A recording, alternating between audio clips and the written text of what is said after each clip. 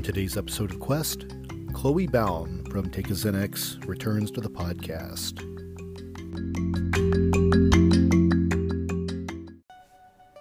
Life is a quest for logic and reason. It is a quest to find balance between science and faith. Life is a quest for knowledge and understanding. But most importantly, it's a quest for personal discovery. Whatever your quest, knowing yourself is the beginning of all wisdom. Welcome to Quest. Hi everyone, I'm your host, Todd Fisher, and welcome to Season 3 of Quest. A quest is a search for something, and this podcast will show you how we know what we know through interviews with people that have incredible stories of dedication and perseverance. To me, curiosity is part of what makes us human, and there's still so much we don't know. There's joy in discovery. It's what drives us. It's our quest.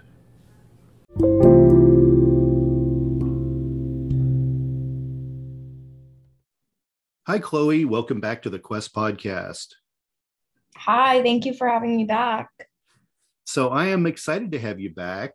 You know, I had to go back and look at the records on this. We recorded on July 2nd of 2020, and the episode aired.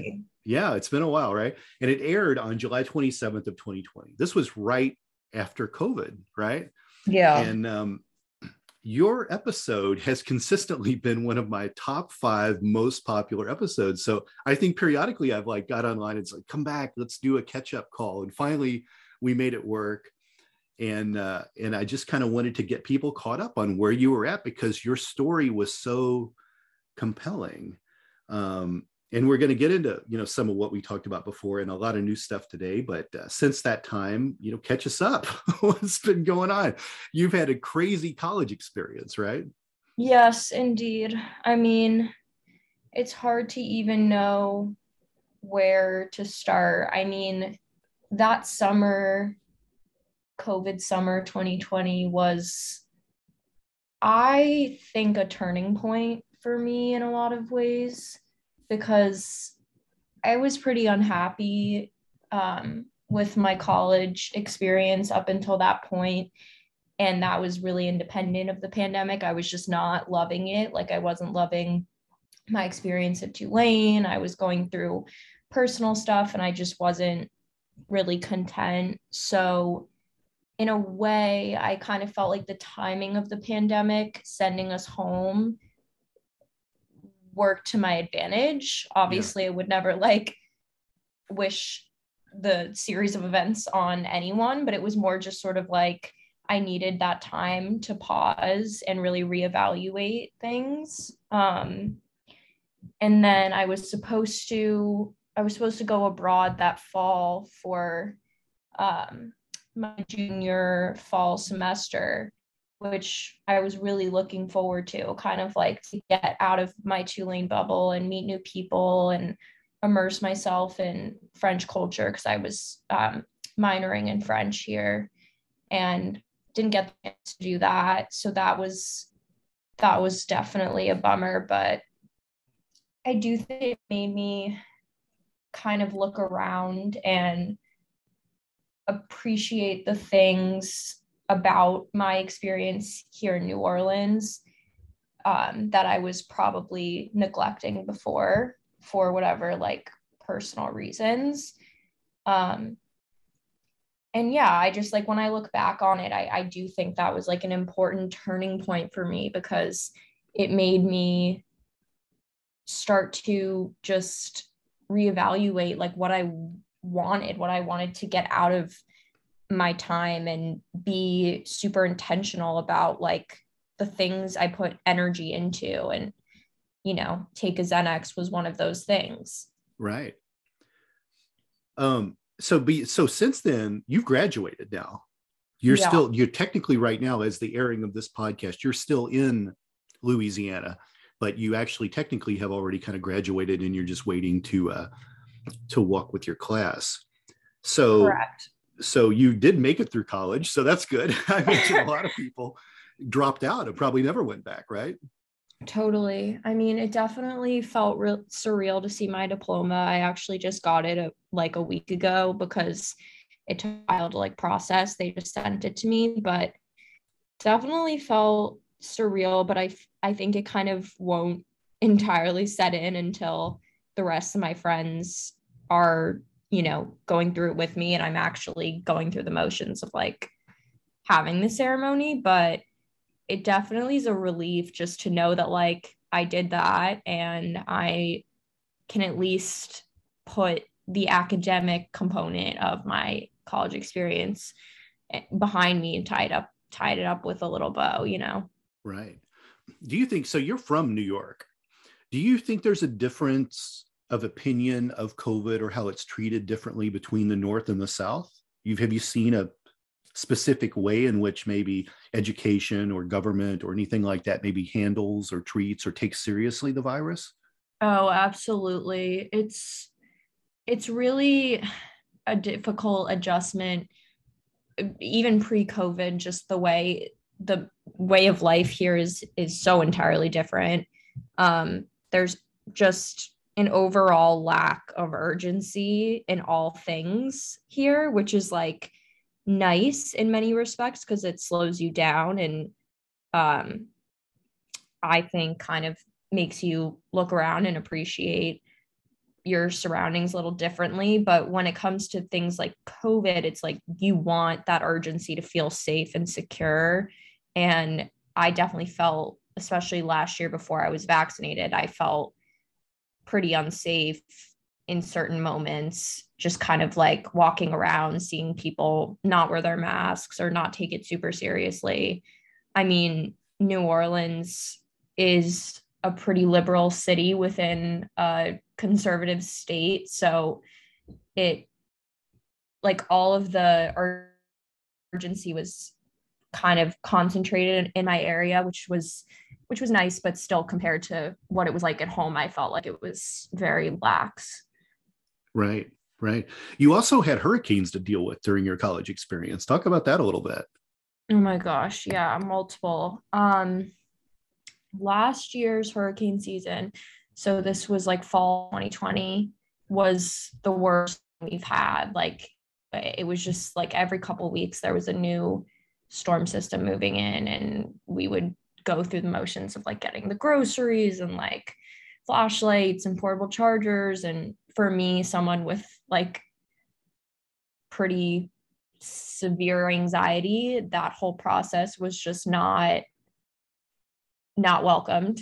And even though, you know, everything, 9 out of 10 times, everything was okay and nothing too crazy happened, just going through the motions of it was very stressful.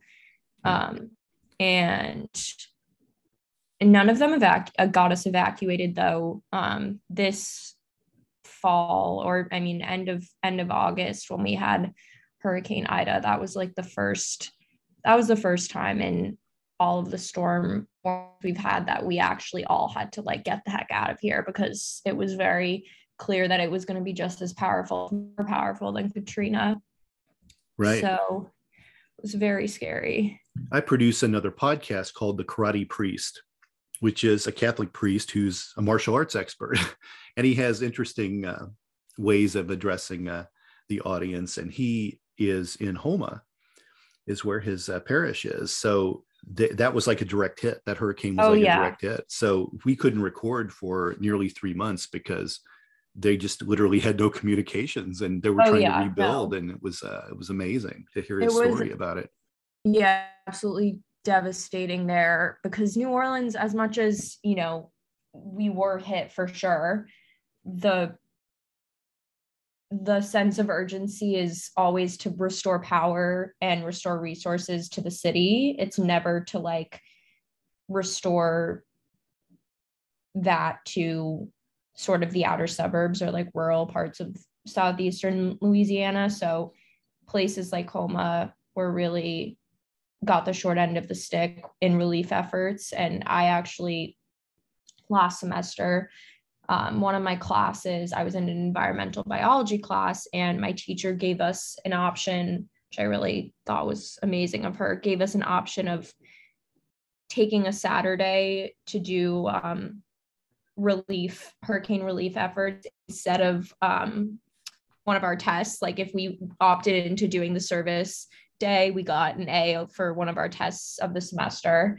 And so I and a few friends drove out like an hour and a half out of the city to like deep in the bayou. And we basically just cleaned up someone's backyard. Like there were just trees, like it was about a month, yeah, like a month after the hurricane, or 5 or maybe even 6 weeks, and nothing had been restored. Like New Orleans at that point was basically okay. It was basically back to normal. There was some debris, but it was very like everyone was on track again, like restarting their lives. But in this area, it was like it looked like it had hit yesterday. It was really scary.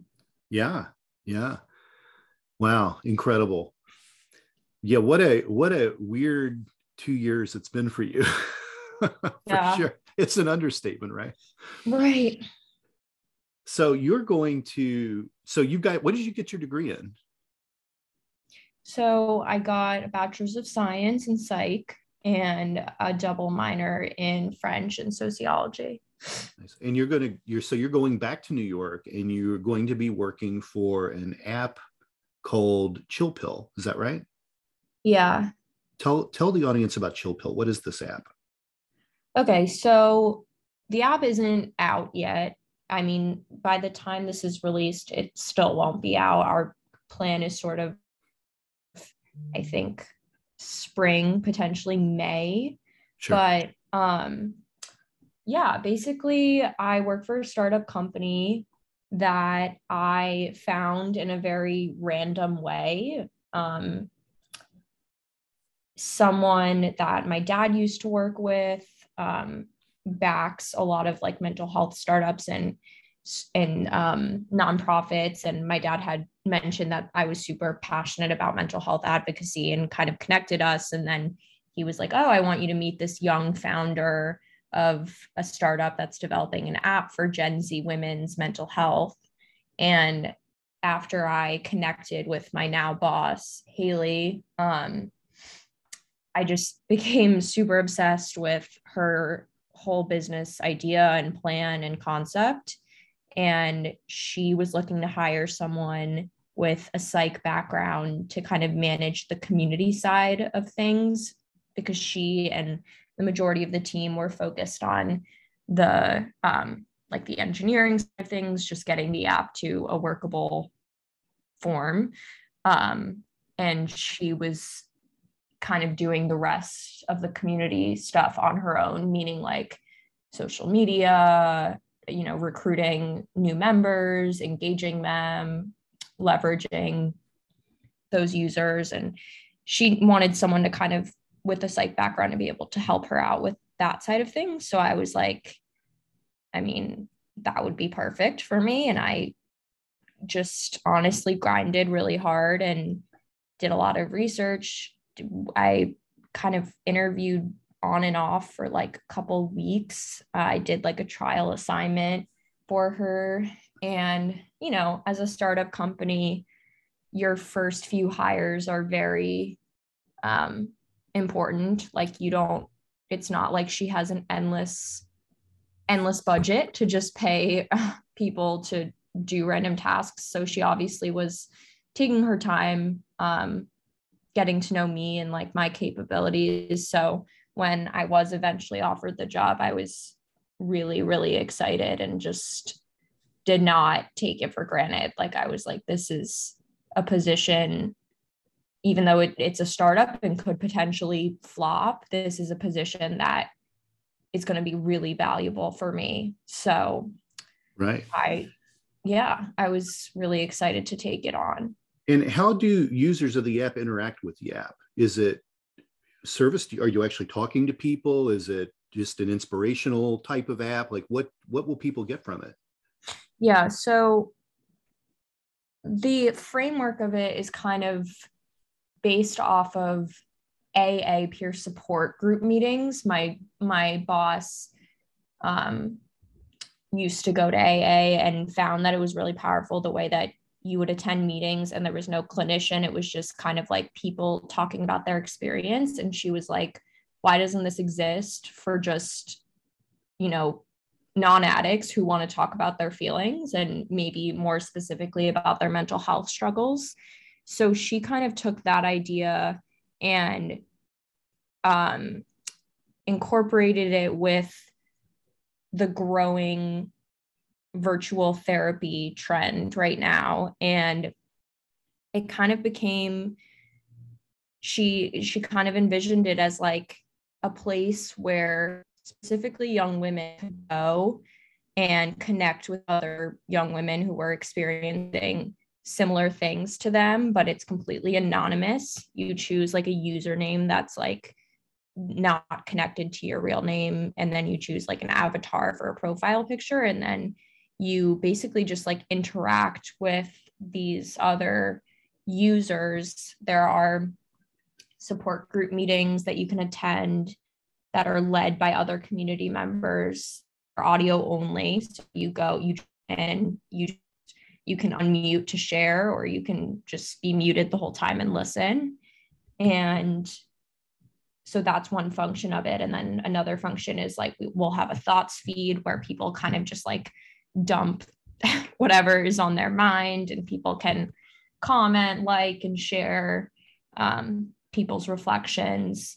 And it's kind of just like a resource, not therapy for sure by any means, but like a resource to support, your mental health without having to, I think, interact with anyone in your personal life, because that can often feel like intimidating or burdensome. But just know that there's like this community that's anonymous, but that's supporting you.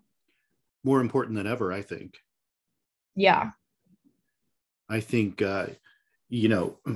mental health struggles have been around for a long time, but after COVID, numbers are, I don't even know if there's studies that show how much more the world has moved into mental distress in a way.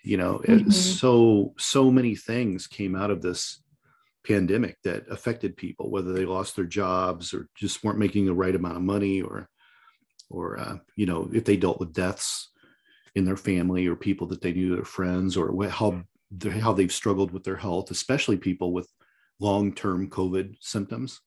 Yeah, absolutely. May still be battling that and not knowing how or if they'll be able to work, or when symptoms will come on, or just generally the fright, the fear around whether this virus will go away, whether it will get worse, and I can't imagine kids that are growing up with this, like kids, I think, that are getting into elementary school, right, where they kind of have a sense of, detecting what's going on with people around them or how people feel, or just generally entering school and the first years of your life interacting with others, you're doing it with a mask.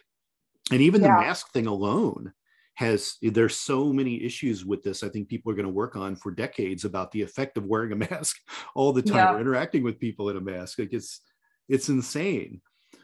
The world completely had to be reshaped because of this. And it's just crazy. What's your biggest takeaway from the pandemic? Do you have a positive outlook on this? Do you feel that any good came out of this? Was there, do you fear for the future? What do you think after what you've gathered from the last 2 years? I mean, it's hard to, find a silver lining in such a devastating time. And it can feel a little insensitive to even try to, but what I will say is that, at least in my experience, it's completely reshaped my priorities and like the way that I just go about my day-to-day stressors. And I think that is something super positive I'm leaving this experience with. Like I just am able to tell myself when I'm like really spiraling down a hole about, work stuff or some petty drama with friends or whoever it be, I'm able to ground myself and be like, zoom out and look at what you've gone through in the last 2 years and ask yourself how important this really is to you. Because, there were many moments in the last 2 years where I was just completely in survival mode, and we all were, and our priority was just, or our main focus had to be just staying safe and keeping the people we love safe. So I think that framework will come with me for sure. And I do think it's brought me closer to kind of my purpose and my mission and the things that I'm passionate about, because when you have to shut the world out and it's just you, that brings out a lot of introspection, and also, makes you reevaluate like what really brings you joy and what makes you feel valuable. Right. Absolutely. I couldn't have said any of that better myself. I think you're right on the money with that. I mentioned this a little bit at the beginning of the podcast. So we talked about it a little bit before we started recording. Your podcast has been one of my top 5 most listened to podcasts since it came out, which I thought was amazing. And I got actually your podcast alone, I've gotten actually more emails, more messages about than any other podcast that I've done, which I think is incredible. Wild. And it was usually always the same thing, how you were just like so vulnerable and so real in your episode, and you're still this way today. And I think that's really fascinating. So what I wanted to do was I actually have some listener questions. These are all real questions. Some of these are from people that had emailed me in the past about your episode that are asking a question now for this new one. Answer these to the best you can. Some of them are serious questions. Some are simpler questions, but I thought maybe it would be a nice fan service for you to respond, because people think really highly of you here in my Quest universe. So I thought this would be fun to do. So the first question is from Lindsay Brewer, and she asks if you have a self-care regimen.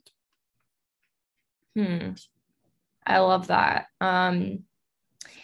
I definitely have my routines that I would consider under the umbrella of self-care, but I think it kind of shifts depending on, what my needs are during that time / like what's going on in my life at that moment.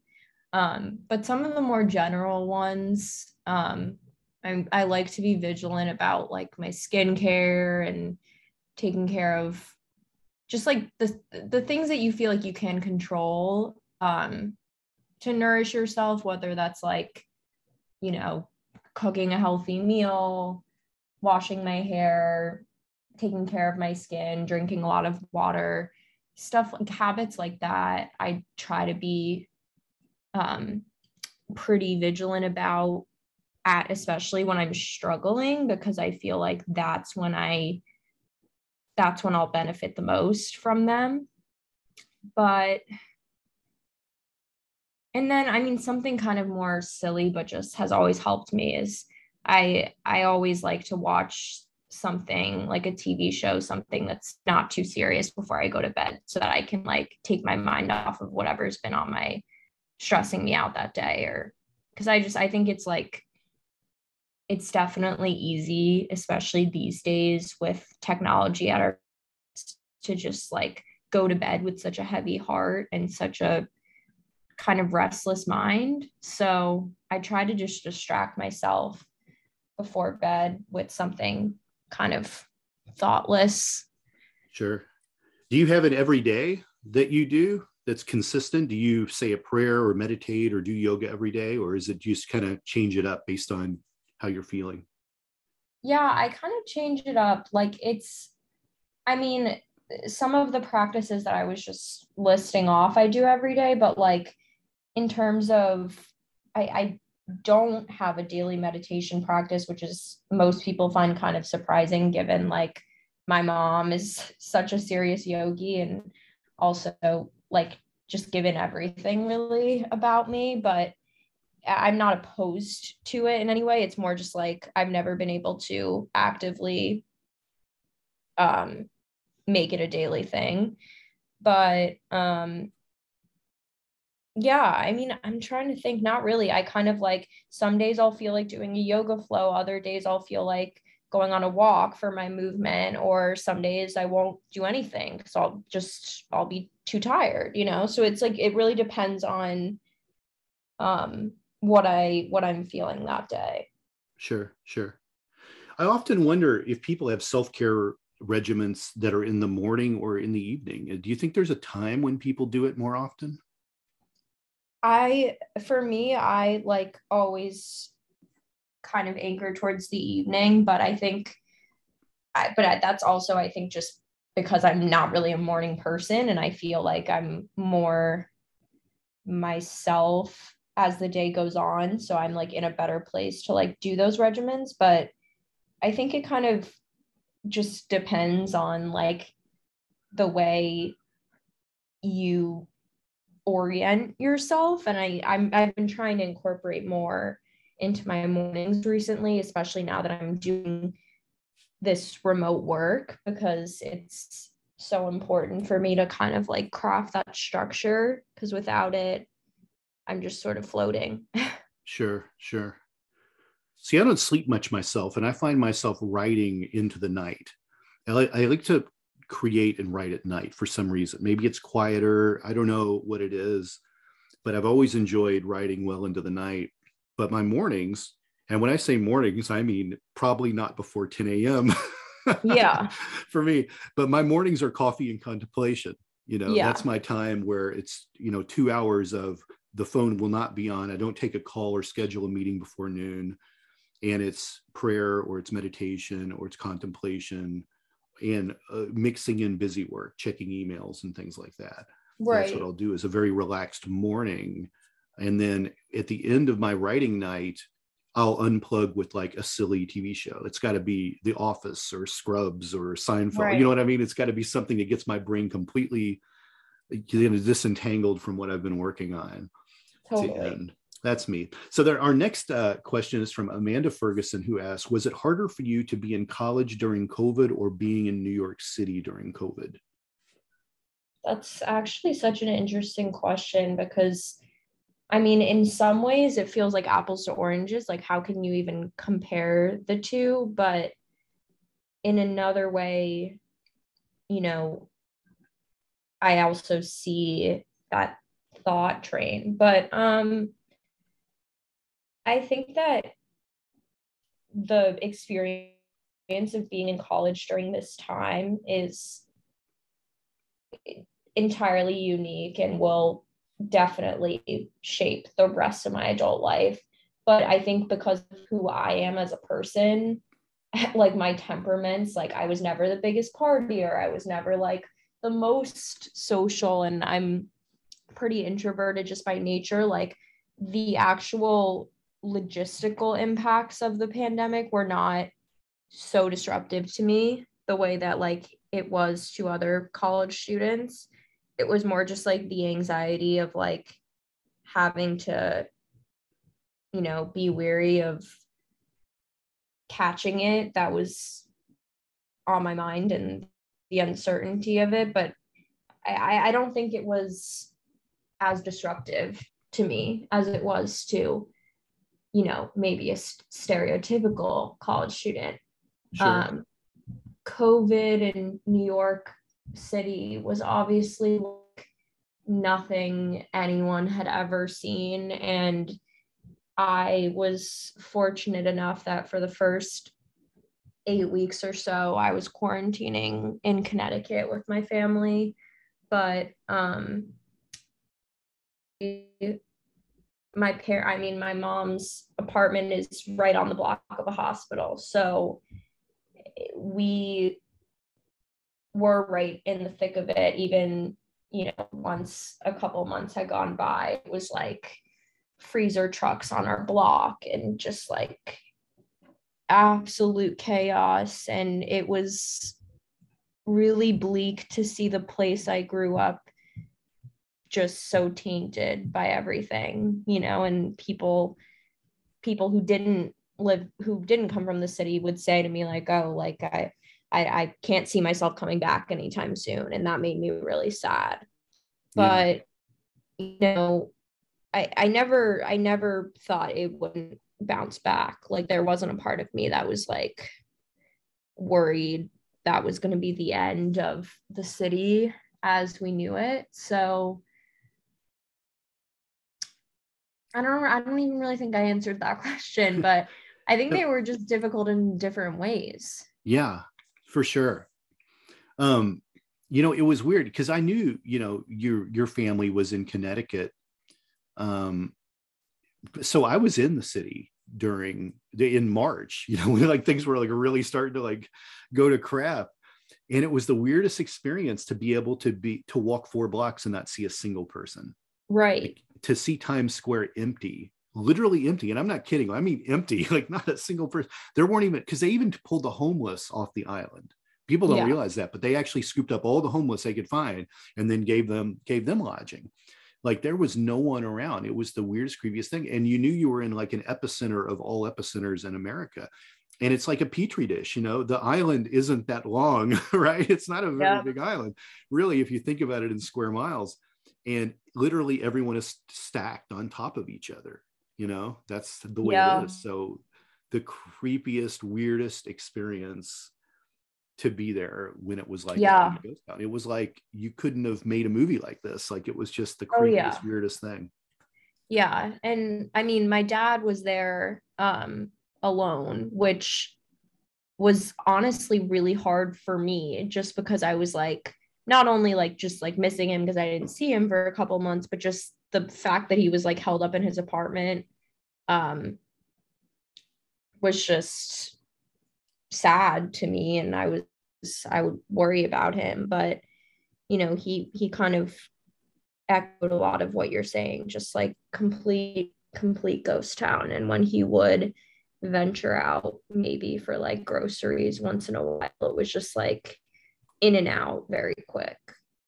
Yeah, it was definitely a weird, creepy experience. I remember when you all came back, I think it was close to the spring because I think there were like flowers blooming and things. Like it was still a kind of a ghost town, but it was like starting to look like life was there again. I remember your mom posting some pictures of it. Yeah. So the next question is a fairly serious one. So Kristen Miller has this question for you. My boyfriend found my Lexapro, which I take for anxiety, and constantly uses it against me and calls me crazy anytime I'm emotional. I love him, but what should I do? Oh my gosh. Do we think use against, she means just like in a general like emotional manipulative sense? Like at first I thought when you were reading that she meant that he was taking the medication. No, it looks to me like he's just calling her names, calling her crazy anytime she's emotional. I mean, like my first thought is like dump him, but that's obviously not very productive. So I would say she has to at least talk to him about this and say that this is, bothering her, I think. For sure. I would also think that, for your partner, significant other to be invalidating your mental health struggle is going to take a really big toll on your healing. And above all else, you're going to want to be focusing on that. And so first of all, communicating that, which can obviously be hard, just even the littlest confrontation between, the closest people in your life can be very difficult, but like communicating that like that is going to take a huge toll on you and your relationship is super important. And obviously, oh, go ahead. I didn't mean to cut you off. No, I mean, I think it's just like at a certain point, you have to be able to prioritize your own peace over how it's going to make someone else feel. So whatever projections he's making shouldn't be your problem. Yeah. And we don't have a lot of information from these couple sentences, how old Kristen is or her boyfriend. But communication is always key. So he needs to know that he's saying something that's upsetting her, I think, for sure. Mm-hmm. But even beyond that, and I can't, at all maybe defend the boyfriend here, but I think sometimes people make fun of things they don't understand too. And that's their way of, compensating with it. But certainly I think Kristen, in the least, you need to tell him your feelings on that bothers you. If it still keeps happening, maybe there's a more extreme solution to this, right. But that's probably, to begin with, I think that's probably a good solution. Jillian McLean asks if you believe in manifesting. I love that question because I think it's such a buzzword right now. And to different people, it means different things. I definitely believe in like the mentality of it that, you want to have, you do call in what you attract. So you want to embody the qualities and attitudes that you hope to see in other people, or even hope to naturally emulate in yourself. So I definitely believe in it. I think that it's like, it's tough to really be able to say if me sitting down one night manifesting a relationship is gonna just like call in someone. Like I don't think that that's like obviously that stuff is loose, but I think that just kind of like switching your mindset is absolutely, you'll see results from it. And that's kind of how I view manifesting, because like it's less to me about like prayer and wishing for something, and more about like switching your mindset to be in the right framework to receive. Sure. Yeah. And the last question I've got for you is from Kelly Jeffries. And she asks, what's the best way to seek talk therapy if I can't afford it? Yeah. I mean, that sounds like a little bit like what Chill Pill is, right? Right. Like, I mean, tale as old as time. It's super frustrating to me and to any mental health advocate out there that there's such a discrepancy in terms of healthcare and mental health care. But there are options. There are, apps you can subscribe to that can pair you with a licensed professional after you fill out like a quick survey. There are also, your just typical recreational self-care techniques that can not replace therapy, but can be supplemental in those ways. And like Chill Pill, I think, is going to be a super great resource for someone who, especially young women who are maybe growing up in a house where their parents don't traditionally believe in therapy, or they don't feel they don't have the resources to provide their kids with it. It's like, this is a free, accessible way to improve their mental health, and all they have to do is show up and be authentic experience, and other requirements for joining. So there's definitely a lot out there to explore, but I would say first and foremost, just like look into the options that come with your insurance, because I mean, it's a slow movement, but there's definitely way more therapists are, and just offices are taking insurance, because you know there's no reason why they shouldn't have in the first place. So that's definitely shifting, and that's a good thing. But yeah, so look into those options. And also, like I always say, if you either attend like a school, an institution, or if you're working for an employer, like look at their options and look at the benefits that you're offered through whatever affiliations you have, because you know there's an obligation, I would say, by the systems that we take part in to give us those resources. And the tides are definitely shifting on that too. Yeah. Yeah. Well, I'd like to thank all those listeners for these questions today. Hope that was relatively painless to do. I think there were some great answers given for sure. What's the future of Take a Xanax? I mean, I don't know if I can say, but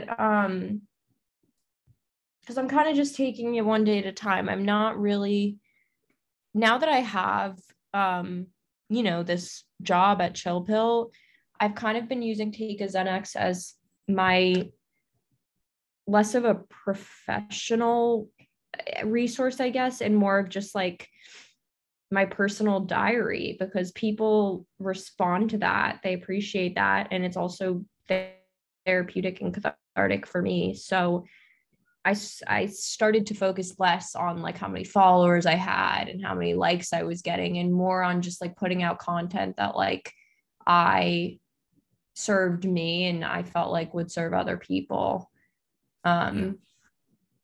Yeah. I like it. You still put out great stuff. Last night, I caught your Instagram story, and you mentioned watching Euphoria. So we have that in common. So I want to get into here at the tail end of the podcast. I want to talk about Euphoria for a minute. Oh goodness. So I have to say, I wasn't sure they could top the first season. This second season, I feel like I either need to smoke a cigarette when the episode's over, or I need to do a shot or something, because I need like a full week to decompress. There's no way I can binge watch season 2. It's intense. Absolutely. So my first question is, is this representative of Generation Z? Like, how crazy is, I hear people tell me that it's right on the money. This is what we go through. This is what our world is like. And other people that say this is just a bunch of sensationalized hooey. You're closer to Gen Z than me. What is going on here? What's the appeal to this show? How is it grabbing viewers like it is? How is this thing so immensely popular? I think that it takes emotions and feelings that are very real and spins them into circumstances that are not real, if that makes sense. Like, I think that the struggles that each character is facing is something most viewers can access in some capacity. I think every viewer can find a certain character to relate to and to empathize with. That's absolutely right. But I don't think, I think a lot of the actual circumstances of the show are very sensationalized, and like that is because it's entertainment. But I think that also it's like a little bit part of the appeal for me and my friends and just like my generation is the escapism of it, like to kind of like escape the chaos of our lives with the pandemic and everything that's gone on in our world, and like be in this other dramatic universe. Chaos. Escape chaos with more chaos. Yeah. I mean, it's like, it's crazy, but I think that really is, that is an appeal. it's odd to me.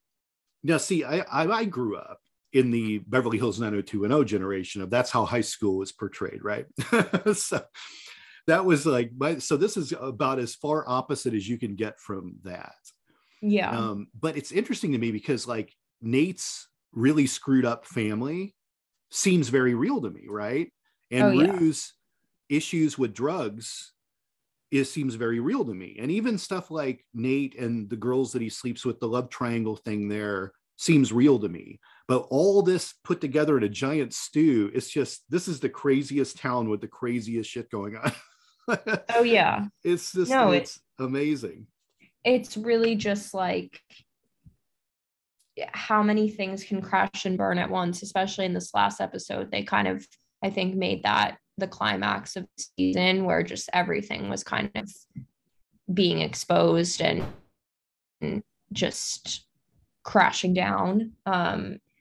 Which again is like just part of the artistic aspect of it and not necessarily super realistic, but the feelings are real and the experiences are experiences that people can relate to.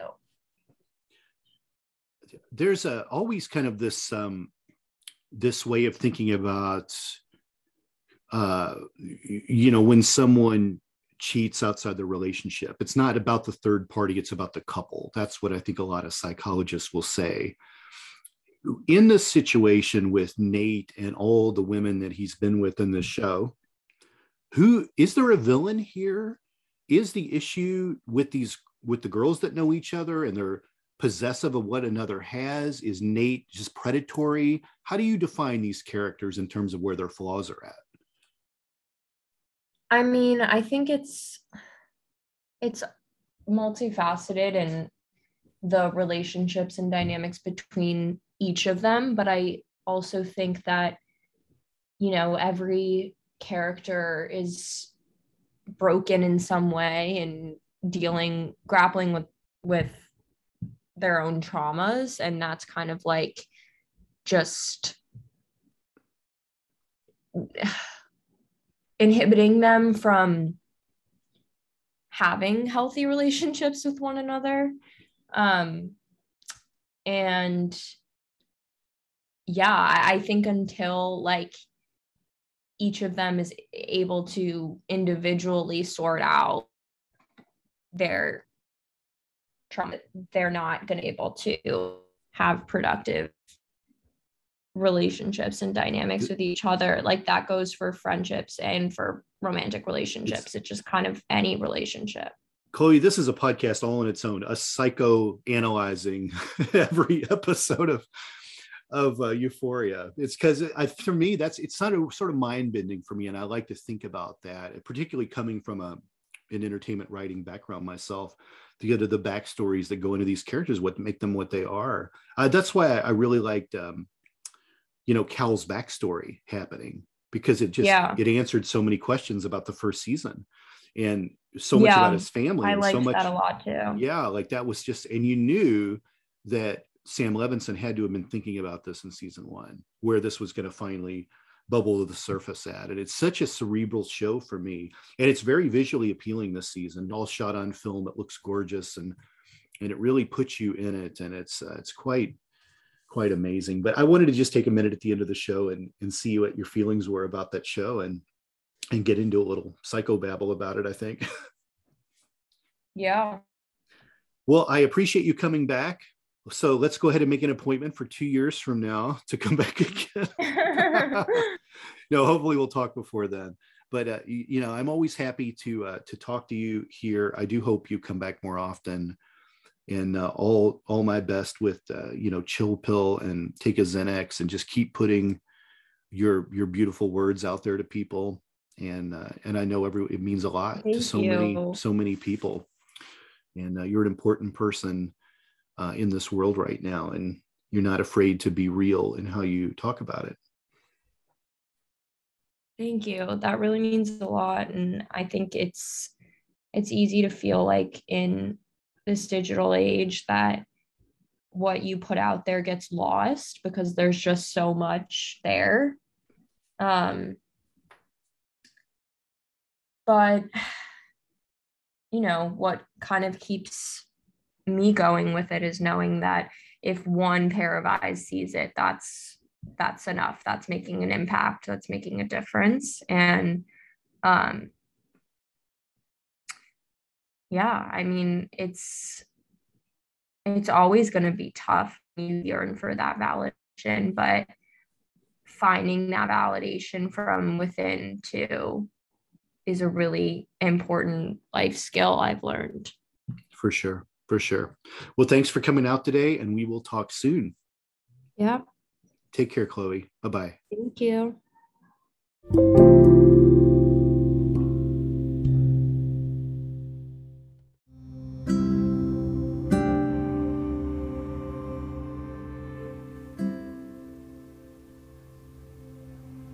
And there you have it, my interview with Chloe Bown. I hope you enjoyed it. I'm always happy to have her back as a guest. She's filled with so much wisdom for someone so young. I'm really excited to see where her career goes. Thanks for listening. We'll see you next time on Quest.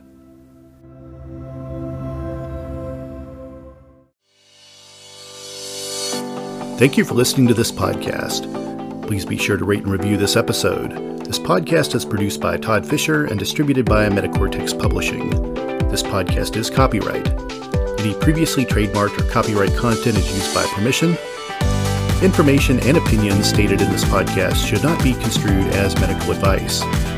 Please be sure to visit the official website for the International Association of Metatomics at metatomics.org or find us on social media for other unique content.